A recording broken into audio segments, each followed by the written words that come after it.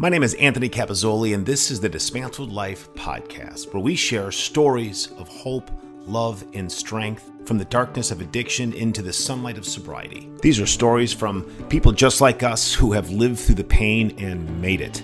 No matter how bad it gets, just know that you can and will recover. It takes work.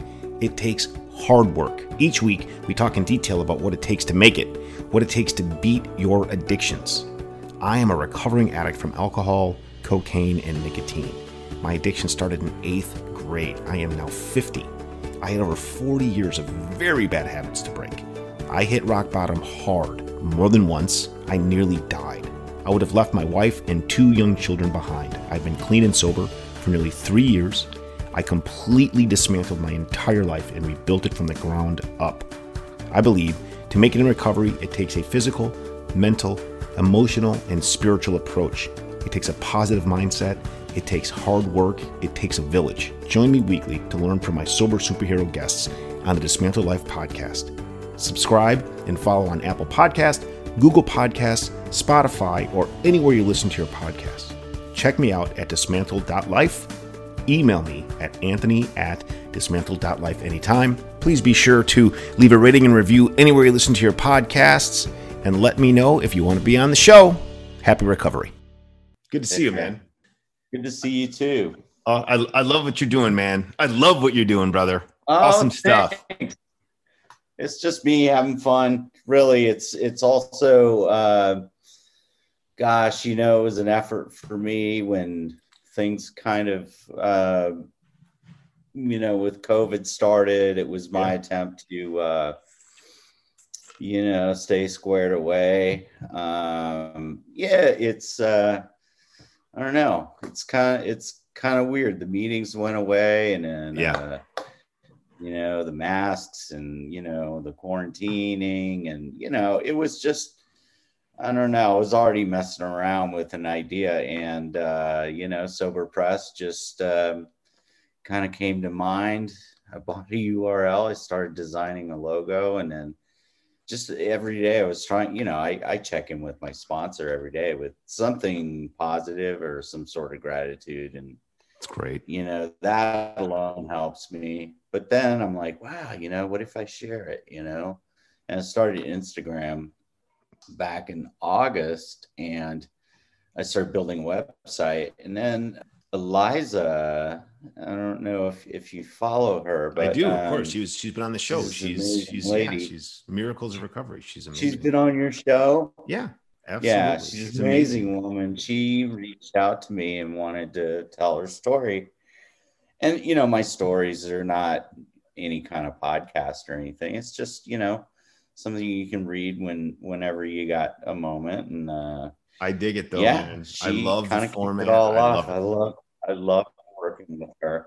Yeah, she's amazing. Absolutely love what you're doing. I dig first of all, I like the Instagram approach. I think it's awesome because you get a little soundbite of recovery every day. And I dig that. And it's a positive momentum. I love like I say, the format that you deliver it. It's very well done. It really, really is. So first of all, I was honored to be a part of it. So thank you. And you're welcome. Thank you. It's awesome to me, I feel like it's a big collaborative community, and we're stronger together, No doubt. Kimbella says, and, a lot of other people that I interact with within our community say that we're stronger together. And 100%. It really does. The better we are. It does indeed take a village, man. And I love the sober community, as you say. I've been so blessed to have so many great, I call them sober superheroes on my show. And I love having them on and telling their story. And I started the show to serve the community at large. And I do that very proudly. And I do it to help people stay on, or get back on the path to recovery and sobriety. But I have to say, I feel guilty every week. I think I get more out of doing the show than my listeners or my guests, and I kind of feel bad about it sometimes. But I'll live with that. That is a good thing to live with. In fact, at first it was like this quandary: am I doing this for others, or am I doing it for me? well, it's kind of both. And I don't think it's a bad thing, simply because, if there's a way to pay it forward and give somebody a little bit of an idea or inspiration, one, but two, a positive thought forward, and also let them know that they're not alone. Indeed. I mean, this struggle is a community struggle, and a lot of us struggle. And I feel like the more people sort of interact within, our space, the more they can learn and the more they can get inspired. And I feel like it's really sort of an effort that helps everyone. And, by the way, we shouldn't feel guilty for benefiting from it either. Right. Because after all, we're doing something good. Absolutely true. I love before we dive into your story, which I'm really excited to hear and have the listeners here as well. I used to not really dig social media. I think too many people out there peacocking around and essentially putting up a bunch of bullshit most of the time. But in the sober community, the recovery community, I find that to be the opposite. Yeah. It's very real. People are loving and supportive in a wonderful way. And every morning and throughout the day, I go put a little love and sunshine on people by liking a post. If they're struggling, maybe a word or two of support. And I find that so many people have done that for me on days that I've struggled, and they come very often.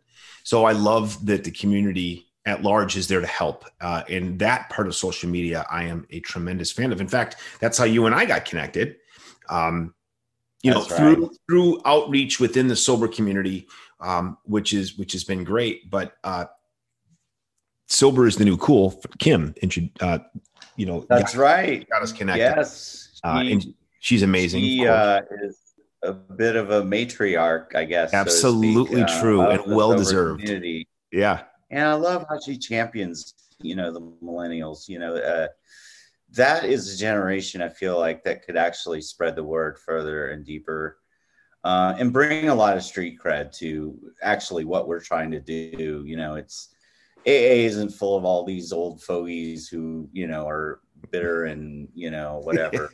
And it's funny too, because I saw heard a podcast where there were millennials kind of talking about, it's AA is not a bunch of old people. It's kind of everybody, and it's all inclusive. And that's what I loved about, the idea that when Kim goes on, and she is so inclusive and so loving that, Absolutely it's one of those things that was sort of what encapsulated Sober Press, was try to be all inclusive. You have to be.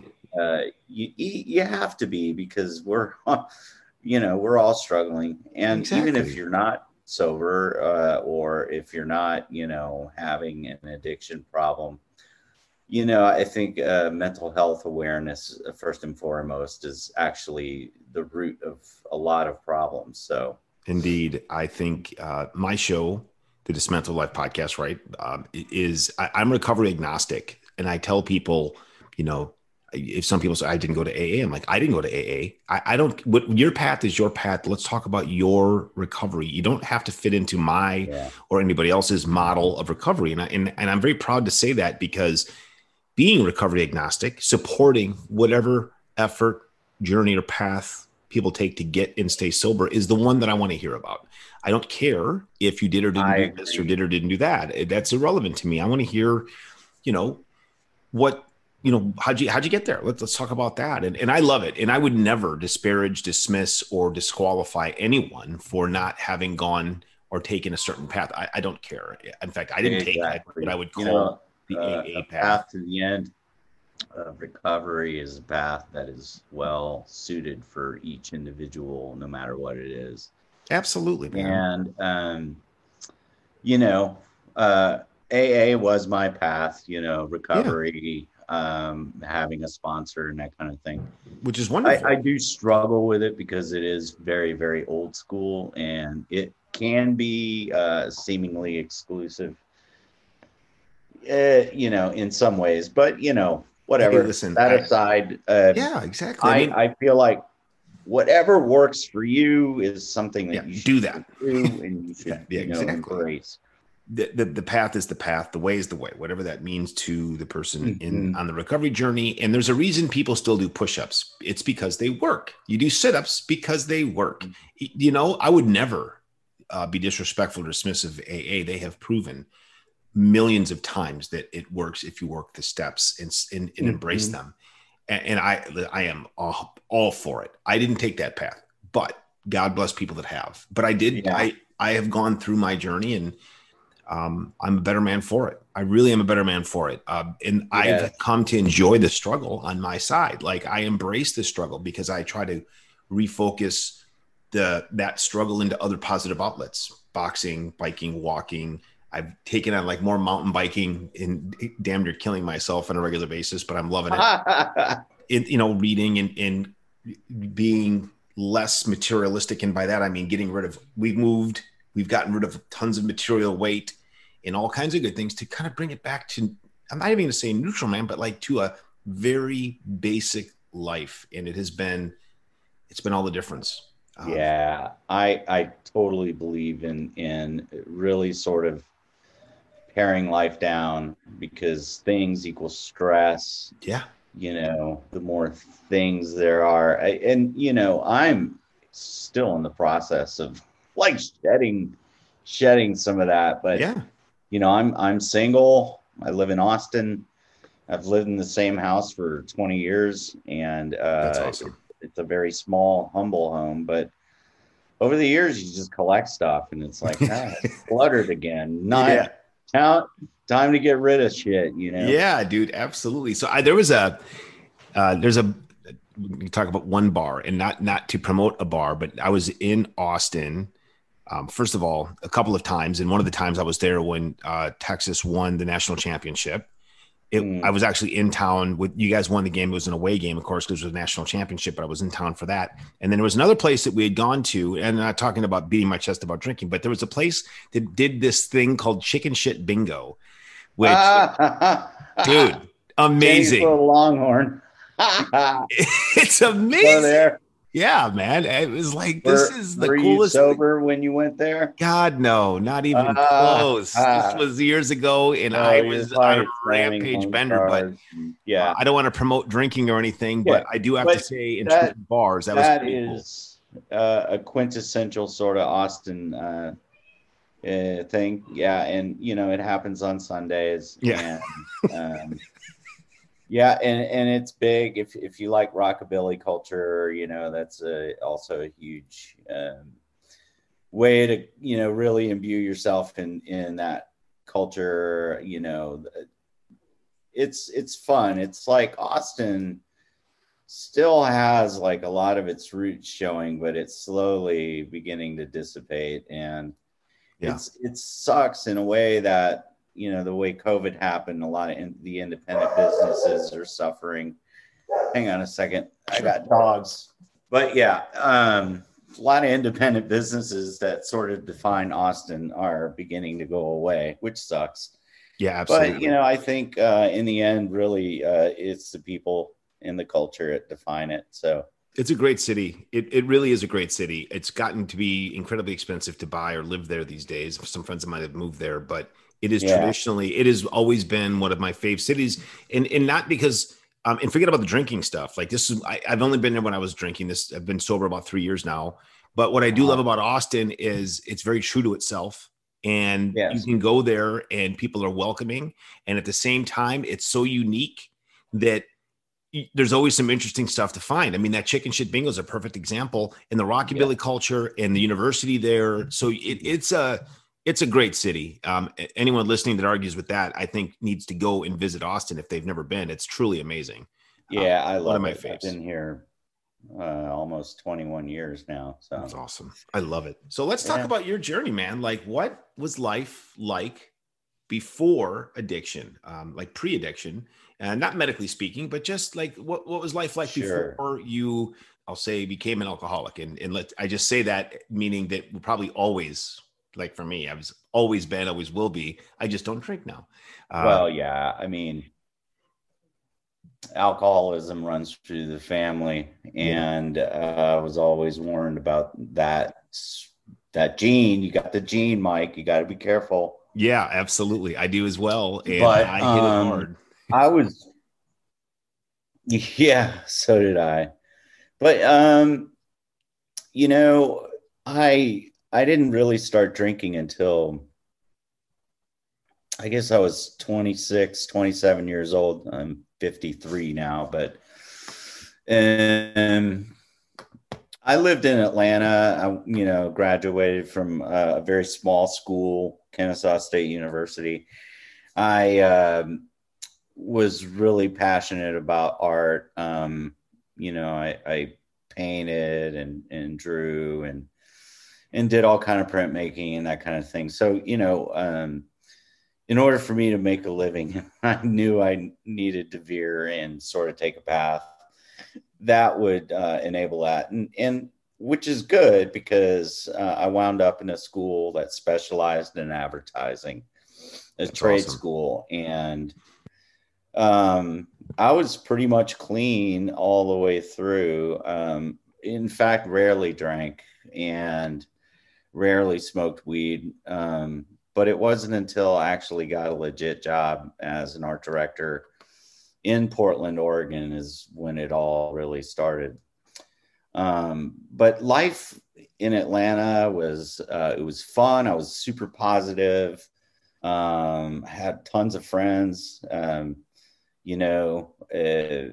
was very creative. I had a lot of fun doing what I did. I did it with passion, and really none of that changed so much as.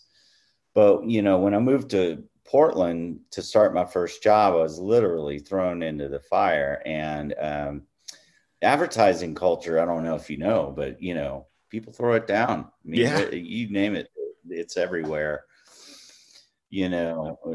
We have these little happy hours at people's houses after work on a Friday night, and it was everything. Cocaine, heroin, everything, you name it. And luckily, I never got into that, but I did become a heavy drinker then. And a lot of it had to do with the fact that there was a lot of pressure on me being the only art director in this advertising agency that was very small. It was just 5 of us.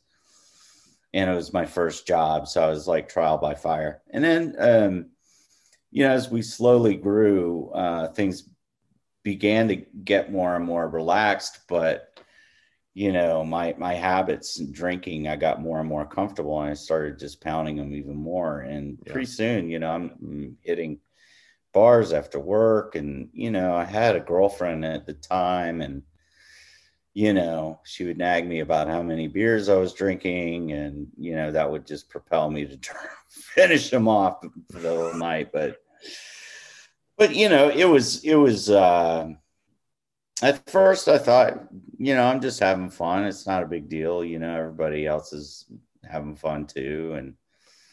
But I guess what I'm saying is I didn't realize it started to become a problem until I took on a bigger, more important role here in Austin as a creative director, and, working on really well-known national and international clients. And, I stayed on top of work, and it never really caught up with me until my later years. And that's really when, I had to go into recovery once before. And I guess I didn't take it that seriously. I started drinking heavily again after a year. At first, it started slow, but it just, it really wound up, fast after I had my first drink again. But my, on those days before my first recovery, I knew I was getting into trouble when it was Christmas break and I was hitting the Jack Daniels all day long, literally. I'm like, no responsibilities, no emails. Everybody's like on holiday. Yeah. I was home alone, and literally I would wake up, I would drink, maybe eat something, maybe, I don't know. Right. But, I'd pass out and repeat, it was like, and, I would smoke out. It was multiple bong hits involved. Yeah. And, it was, to me, I was like settling in, I was unwinding. And right around New Year's, I decided to just stop after drinking, binging, but also like for years I'd been drinking heavily every day. But then I was on this binge streak for almost, 10 days, and I just stopped abruptly. And I started hallucinating. I went into DTs. Yeah. I actually drove myself to the emergency room. And that was kind of hit me hard, that reality of I blacked out somewhere at the emergency room when they gave me a sedative, and apparently it backfired, and I got really fired up, and they had to restrain me and put me in an ambulance to take me to a different hospital that had more capabilities, because I was in pretty bad shape. So I was in ICU for, I don't know, 4 days, 5 days, and surrounded by friends. And it was kind of a wake-up call, seeing your ex-girlfriend there with her, newish boyfriend, and, all old friends from college. I have friends that live here from college, friends from Portland, that also live in Austin. So it's kind of waking up in ICU and seeing all these people around me, and I'm like pretty much done. And I went into rehab immediately. I took a bit of a hiatus from work. They were completely understanding. That's good. And, it's advertising. There are people that have drug and alcohol problems. It's not uncommon, but they were completely supportive. And I went back to work part-time and followed through with my IOP. I detoxed in the hospital, so it was time to do the recovery thing. And how long the IOP, go ahead. How long were you how long was the ride before the ICU? Like, was it a 5-year ride, 10-year ride? Because I didn't connect. Maybe I missed something, but I was, I want to say, how old was I? Maybe 48 when that happened. Yeah. So I want to say I had started drinking heavily at 26. Oh yeah, that's that's 24 year. Yeah, it's a lot. It's a lot. I'm assuming that the ICU, obviously extremely dehydrated, along with some internal organ failures and damage because of the level of consumption and the binge, among other things, no eating and other stuff. Like, we don't have to break it down, but I was at a similar situation with an infection that I caught because I was so drunk and coked up for so long that my body couldn't fight it off. And I landed in the hospital for 11 days. And so I totally get it. And it happened when I've been sober 3 years, so 47. So our paths are similar in that regard. So I got the chills when you started talking about the ICU, because it's frightening when you really do start to discover, and I have in life, you really do discover who your family and friends really are. If they stick around to help you, not only through it, but with you after. That's a very telling moment in life, and one that I'm so lucky and blessed for. So I didn't mean to cut you off, brother. I apologize. So you're in recovery. You're in the outpatient program. Yeah, it was this, I don't know, kind of new agey sort of place. I guess I didn't take it seriously because they fucking made me do yoga and crap. And I'm like, I'm not meant to be a pretzel. But you know, it was great because the counselors there really cared. I remember when I was being admitted, I was so naive. I was asked, you know, I know alcohol is my problem, but is it okay if I still smoked weed? Right. They didn't like to hear that at all. No, but you know, I did smoke weed, and it showed up, of course, in my urine test, and you know, and they counsel you about it. And I did quit weed for a small period of time. When I, you know, for that time I quit drinking, I did cleared it all out, and the only thing I did was smoke cigarettes. So I stayed clean for that almost year. And you know, my dad's health started failing, and stress at work again, you know. It's just it all started mounting, and it came to the point where I was literally trembling so bad from withdrawals in the mornings that I would just have to get up and drink in the morning. And I was also remodeling my home, so you know, that on top of my mom, you know, after dad passed, mom was in an independent living facility, and I was just feeling all kind of guilt for living in Austin. They live in Atlanta, and I was kind of her counselor. You know, pretend counselor, I guess. Every day I'd call her after work just to pile on more crap that I didn't need to pile on. And of course, she was depressed. She brought me down. So, you know, all the stuff just rained down on me, and I just did not know how to deal with it. And it was raining chaos.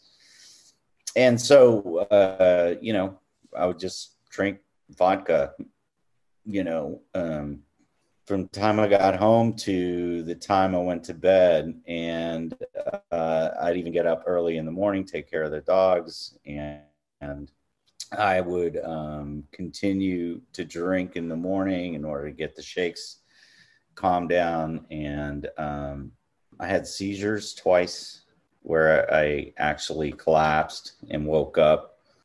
Luckily, I didn't hurt myself badly. You know, I think I had a bloody nose, and that's it. But, you know, wake up with the dog licking your face or wake up in the dog bowls. You know, I'm also diabetic, so that, you know, made things even more complicated. So when you're drinking straight vodka, your sugar will plummet. And if you're not eating and you're just drinking vodka, you know, you will succumb to some pretty nasty lows. And it took its toll. Pretty much surmounted to me just not showing up for work. I would call in sick. Then from calling in sick to not showing up at all without calling. And people would call me and say, "Hey, what's up, man? What's going on? What are you doing?" "Oh, I'm sorry, food poisoning." You know, every stupid ass excuse in the book, you know. Sure. And finally, HR called me for 48 hours, 2 days not being at work and not calling in. HR called me and I didn't answer. And they called my best friend, Will, who, you know, talked to the contractor and had him let me in. And he found me passed out on the bed. It's like 2:00 in the afternoon. And that's when Will was, and Will's like one of my close friends. He's also in advertising, and he knows. He was there when the first time, and he's like, "You need to go to the emergency room, man." And I was like, "All right." You know, I think then is when I was like sick and tired, and I just completely let go. And I was like, "All right, man, let's go." Yeah.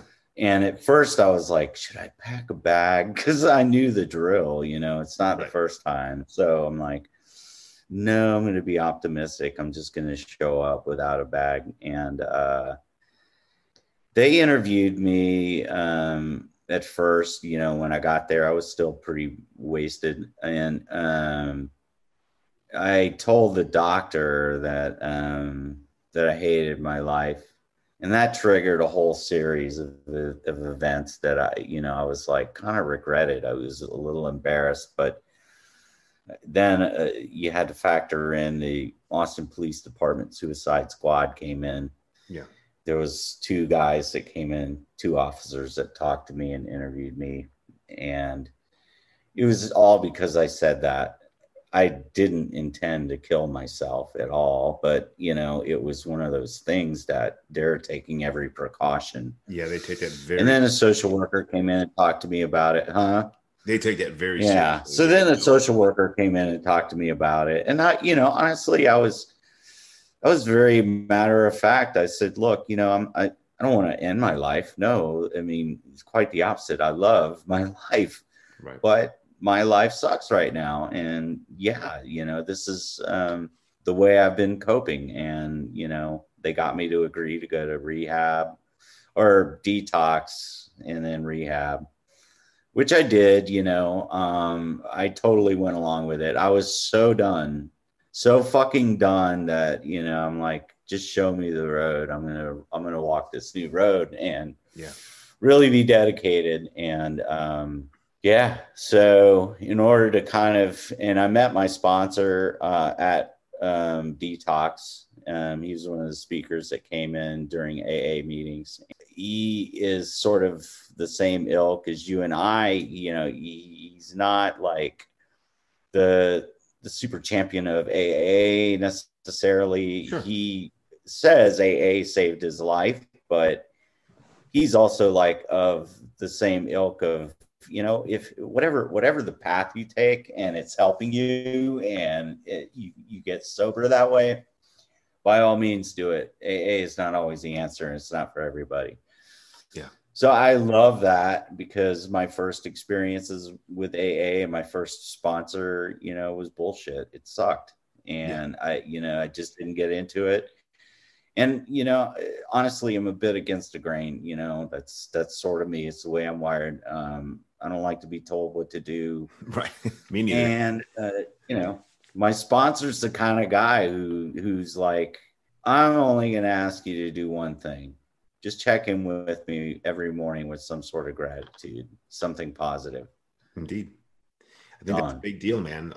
One of the things, like, I was negative Nancy and blamed everybody for all my shit. And I never took responsibility for anything. I always passed the buck. It was always somebody else's fault. And I kept, I was constantly living in a pile of shit that I not only created, but it fell into intentionally. Now that I look back on it, after being recovered or in recovery, I know that I not only made the pile of shit, I intentionally tripped myself to land in it. And when I started to realize and then I take responsibility for everything now, and I own the mess. I own the stress. I own the emotion, and I work through it positive, meaning I don't go run for bags of cocaine. I don't run for drinks or cigarettes. And that has given me a tremendous freedom because I'm responsible for the problem. I'm responsible for the solution. I don't blame anybody. I don't point fingers. And that is my eternal gratitude.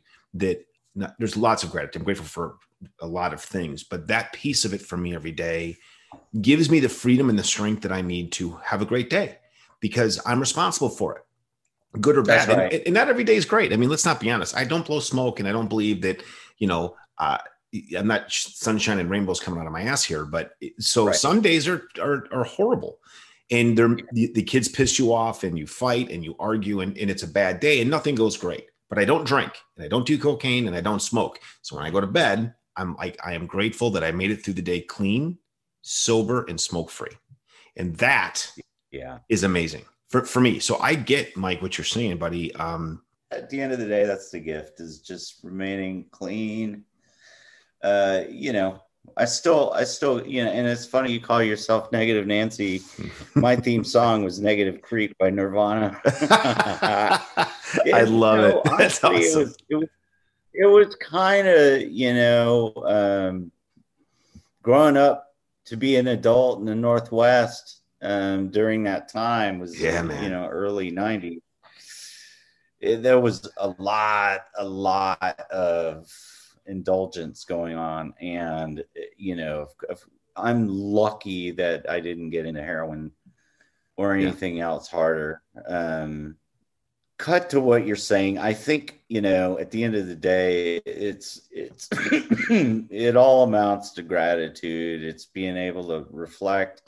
Absolutely. And saying, you know what, life is good. I'm breathing in and out. I, feel like that was sort of the lesson that I needed to learn. And some of the hardships that I had, I think were, gracious because they weren't that hard. And I don't think we should ever compare our experience to anyone else. Everyone else is unique, and we're all unique. Yeah. And our hardships, I feel like, should never be compared. And that was one of the things that I hated about AAA is there were some meetings that go in there and it was like people like comparing scars. And I'm like, well, I hate that. I'm wondering if that's, it's like, what the fuck are you doing, man? Yeah.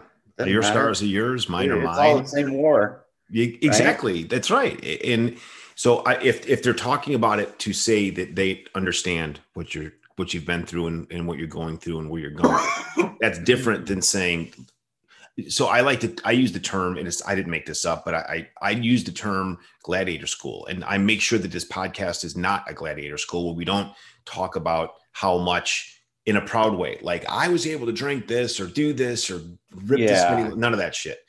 We should never glamorize or romanticize our experience. That's right. And as soon as it starts, and so sometimes to tell someone's story, they get into the depths of the pain. And in order to do that, they have to share sometimes, very often, like what they went through. And that means I was drinking this many days a week or for this long during the day and that kind of stuff. But they don't say, one time I did a beer bong and it was a 3-story beer bong and they put a bottle of Jack Daniels in and I kicked that thing's ass. None of that shit, because like we're not here for that. We're here much like you, who you are now living in the sunshine of recovery, which I love. And I love how did we heal? How did we heal? And how are we healing? Because I don't think none of us are entirely healed. Yeah.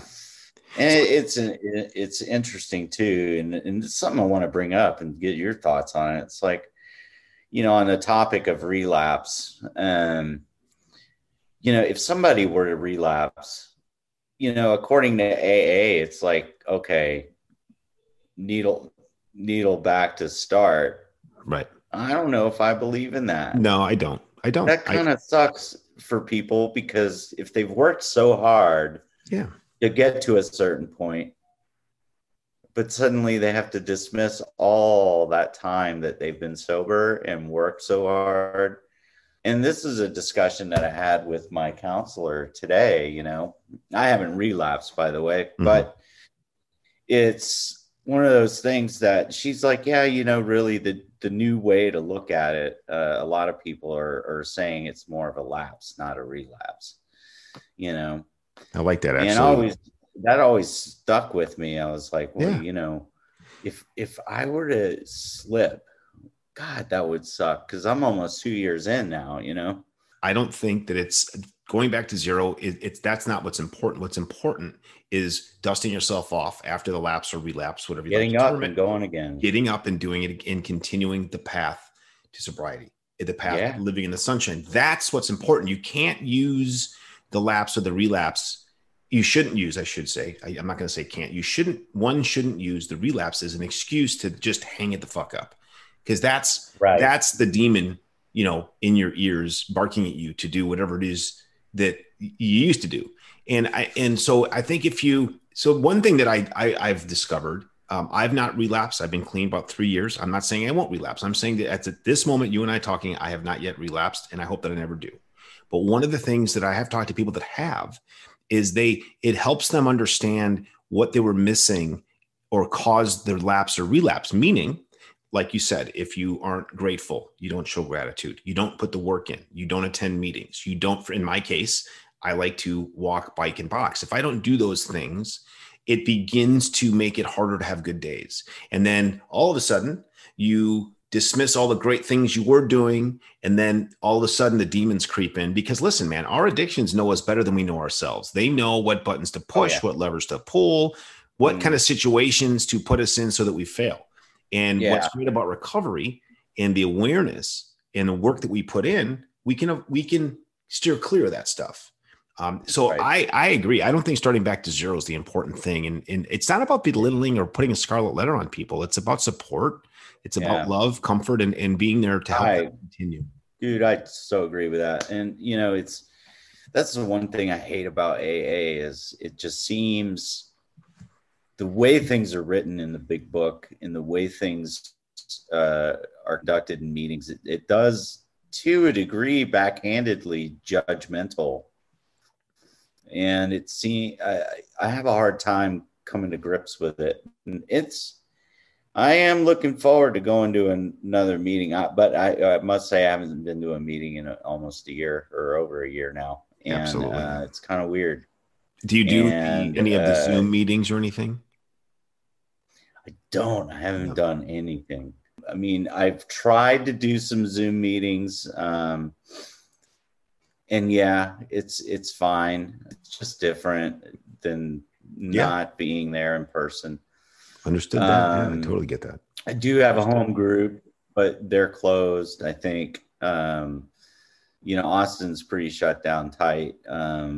But, it's funny because when I started Sober Press, it was really the impetus was to do something for myself and others. And it has helped me a lot because now, I'm participating in the community and actually feel like, one, I'm serving, hopefully I can, actually inspire somebody or, at least let them know that they're not alone. And I try not to lecture. I try to, put my own experience as a lens. And, I have a series that I started and I don't know, my girlfriend at the time actually encouraged me to do it. And when I got sober, the hashtag when I got sober, I still posted that hashtag, but I haven't done the series when I got sober. I think I did maybe 4 or 5, but I'm going to try and pick that up again just because I thought it helped me anyway, just to reflect on shit, this is really kind of what was going on. And, I have a lot, to talk about. It's kind of crazy. It's a beautiful thing though, man. I think recovery evolves for us as individuals and collectively. Where I'm at in recovery now is quite a bit different than 3 years ago when I first started.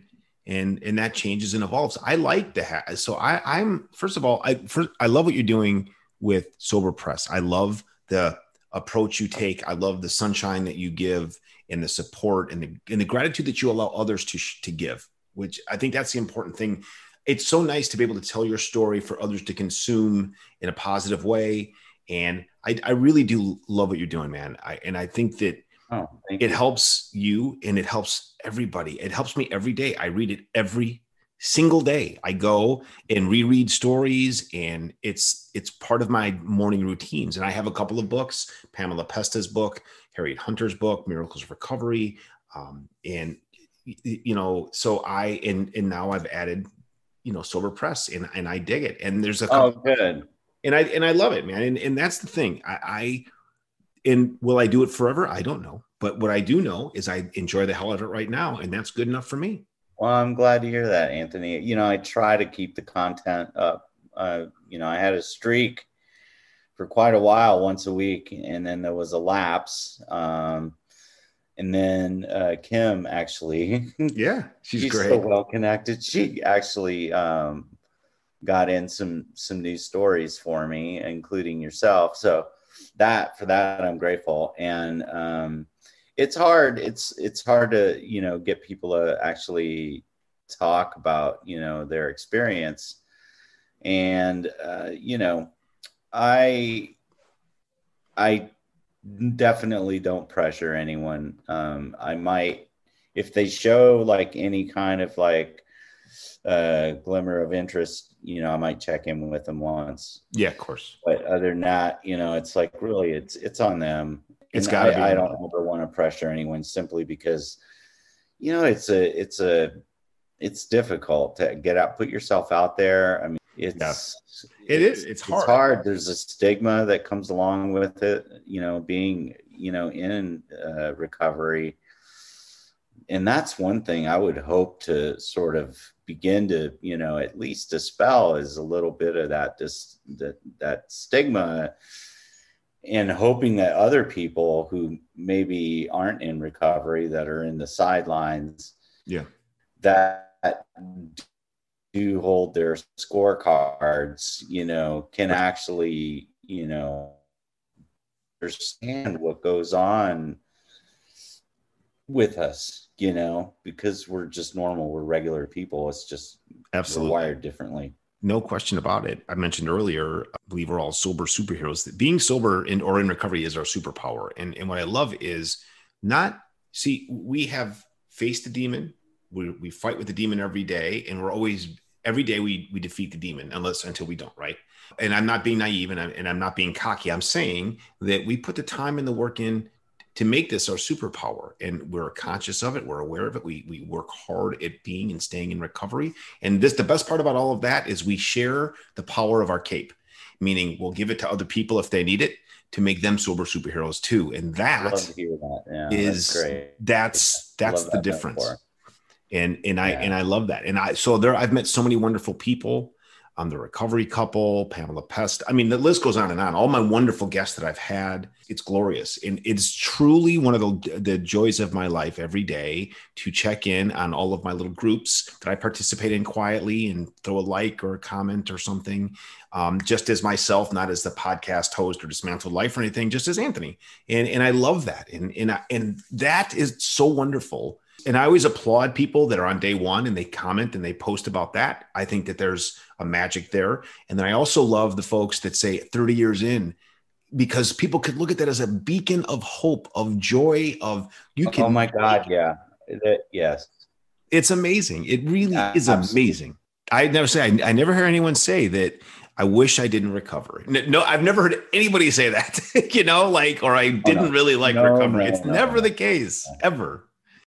You realize what kind of relief it is to be in recovery. There is so much more freedom involved, so much more clarity.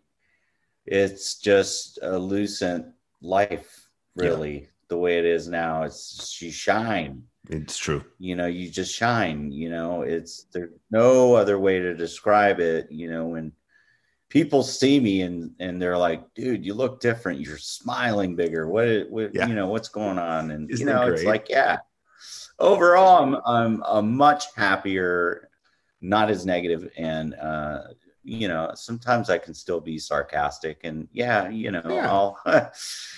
I'm still myself, but, you know, I'm not like completely negative like I used to be, because I was bad. I was really dark and bitter, and you know, I was an asshole. So was I, man. I burned a lot of bridges, and I fucked up a lot of shit and destroyed a lot of relationships and put a lot of people through hell for no reason, because I was a selfish prick. And I hope that people listening that I did that to, if they listen, know that I'm very tremendously sorry. And I'm making my rounds, going and apologizing to not only my actions, but you know, apologizing and taking ownership of that. It's humbling and it's hard, but again, I wouldn't be able to do it if I wasn't where I am now or who I am now, what I've been through, because the clarity that I have in my life now is so much different. I don't need big fancy this. I don't need fancy that. My life is so much better and different. And I'm grateful that my wife stuck it out with me, because she didn't, and by all rights, she shouldn't have. You know, and I couldn't have blamed her if she didn't. And she did. And my kids, you know, I was going down the wrong path as a father for them and teaching them the wrong playbook, just like I was taught the wrong playbook. And thankfully I've redirected my course. I am not talking shit or blaming my father for anything. My shit was my shit. I own my shit.